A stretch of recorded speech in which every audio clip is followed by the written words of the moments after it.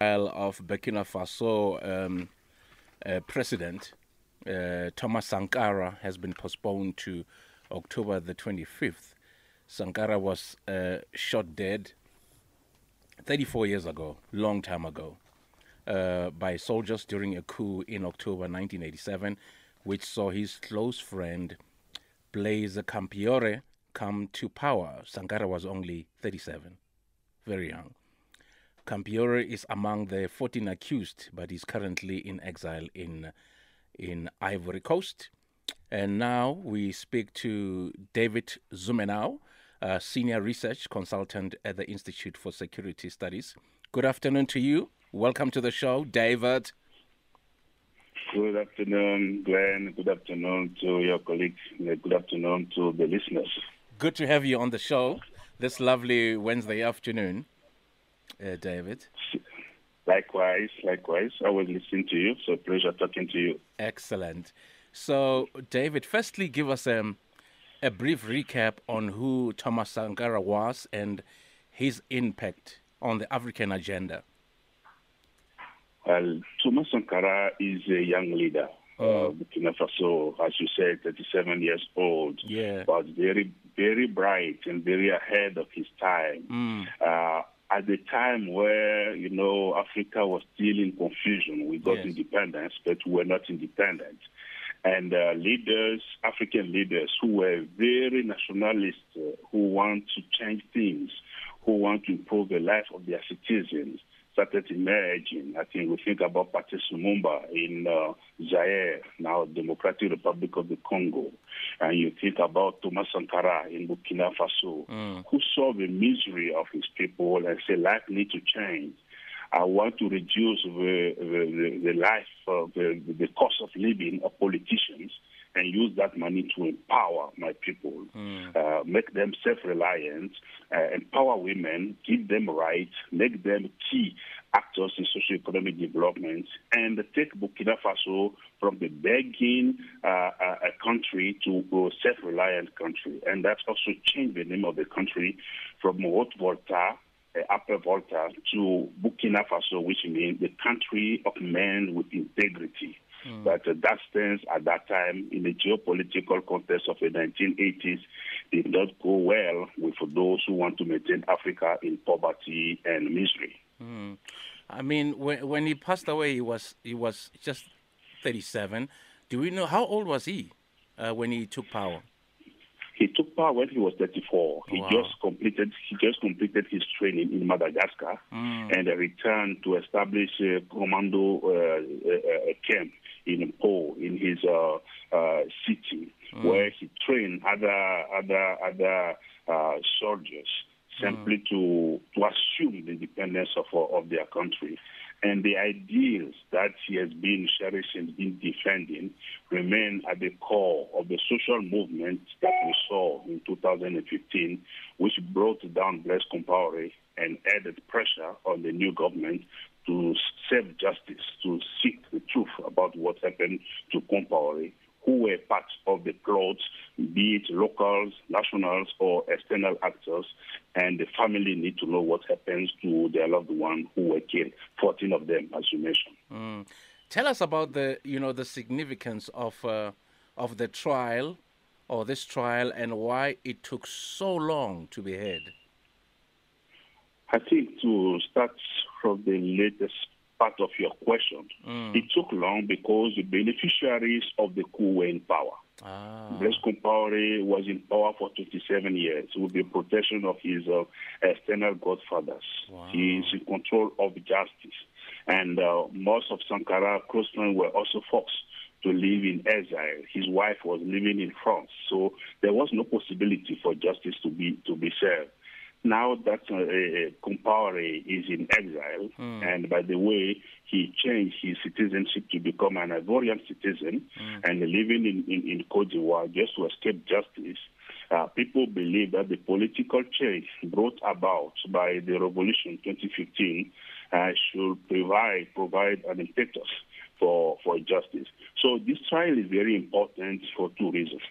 The first one is that those African heroes who were killed on duty because they were defending the continent, will probably be honored symbolically through this one. So it has a unique symbolic importance for all those guys, including Amilcar Cabral, including Patrice Lumumba, and including Barthélémy Boganda in Central African Republic, Sylvanus Olympio in Togo. All those guys who were killed simply because they were defending the real Africa. The second importance of this trial, if it has to be concluded, it is simply to allow the families to come to terms with their people. Because imagine that these guys were gunned down, and then the death certificate says they were dead of malaria. That's what is written on the birth certificate. So how far can we go in terms of denying the respect that we owe to our dead people, or concealing the truth about the tragedy that the country is going through? So this is a dark period of Burkina Faso, and we hope that the justice will be completed and then the families will come to terms with their grievances by knowing exactly what happened to their fathers, their mothers, and sisters. And so Compaoré is being tried in absentia after fleeing to Ivory Coast. Does this take anything away from this trial? I don't think so. I think there have been many witnesses' accounts, and the pre-trial exercise has been thorough. Now sitting with almost 20,000 dockets or documents to go through, also waiting for a particular stakeholder, France, to collaborate by opening the secret archives that will help to know exactly what role has France played in this process, the whole thing. And also another country that is very important to know is Côte d'Ivoire. Ivory Coast. What role has Côte d'Ivoire former President Félix Houphouët-Boigny also played in the assassination of the young leaders who were simply advocating for Africans not to pay their debts because they do not get those debts for socio-economic development. They're simply to propping up dictatorship which have not served the continent. Very interesting there, David. So finally, David, what can we expect when the trial resumes on October the 25th? I believe you'll be watching this one like a hawk. I think the young generation, African generation, disappointed by political and socio-economic condition of the continent, are waiting in anticipation to see the sentence that's going to be, the verdict that's going to come out of that trial. We know it's not going to bring back Sankara back to life, or all those people who have been killed because of their position on African nationalism. Yeah. But at least we'll send a strong message that political crimes cannot remain unpunished. And that's very fundamental today that we need to know. It's simply to dissuade new candidates, African presidents, from turning their gun against their colleagues, their friends, by weakening state institutions and establishing political violence as ways to govern and to maintain power. David Zounmenou, thank you so much for your insights and all the best. Thanks, Glenn. Thanks for having me. Excellent. Sure. Pleasure. There you go. David Zounmenou, the senior research consultant. So, Lelo, I believe you'll be watching this one like a hawk. I've been following. Because you know a lot about Thomas Sankara and the history of Burkina Faso. I mean, I've been watching the developments over the years, and every time I'd see the president there, Blaise Compaoré on the TV screen, I'd have some kind of feelings because of just how I feel about Thomas Sankara. Yeah. And then, what do you think about the Ivory Coast? I think they should do the right thing. They should do the right thing. They should actually, but I don't know what are the diplomatic relations between the two countries. But the Ivory Coast, refusing to extradite him. They should do the right thing. They should do the right thing. Yeah. Yeah. You were saying, Nati? I'm saying they're refusing to extradite him. I'm sure they are. Really sad. Yeah. And both are African countries, so what's the problem? Do you know what I mean? And you know what's sad is the cover-up after, cover-up of all these years. Because remember how the government quickly buried Sankara's body and said he died of natural causes. Yeah, malaria. And his body could only be exhumed after Compaoré was out of power. Imagine. And then when they saw his body, they saw that it was riddled with bullets. He had dozens of bullets in him. And the people that were shot with him, I think there were about 12 people that were shot with him, they had 1 or 2 bullets. He had dozens of bullets pumped into him.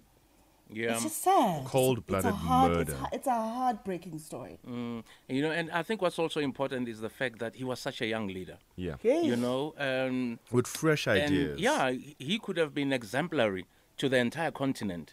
That to be a leader, you don't have to be. You don't have to be. You don't have to be 70 to be a leader. Yeah. Do you know what I mean? Which is what a lot of people on the continent, even overseas, even in America, have been saying that. Why is it that you need to be 60 or 70 to be a leader? To lead. To be a head of state. Absolutely. Yeah. It's like what David was saying. He was ahead of his time. He really was. Way ahead of his time.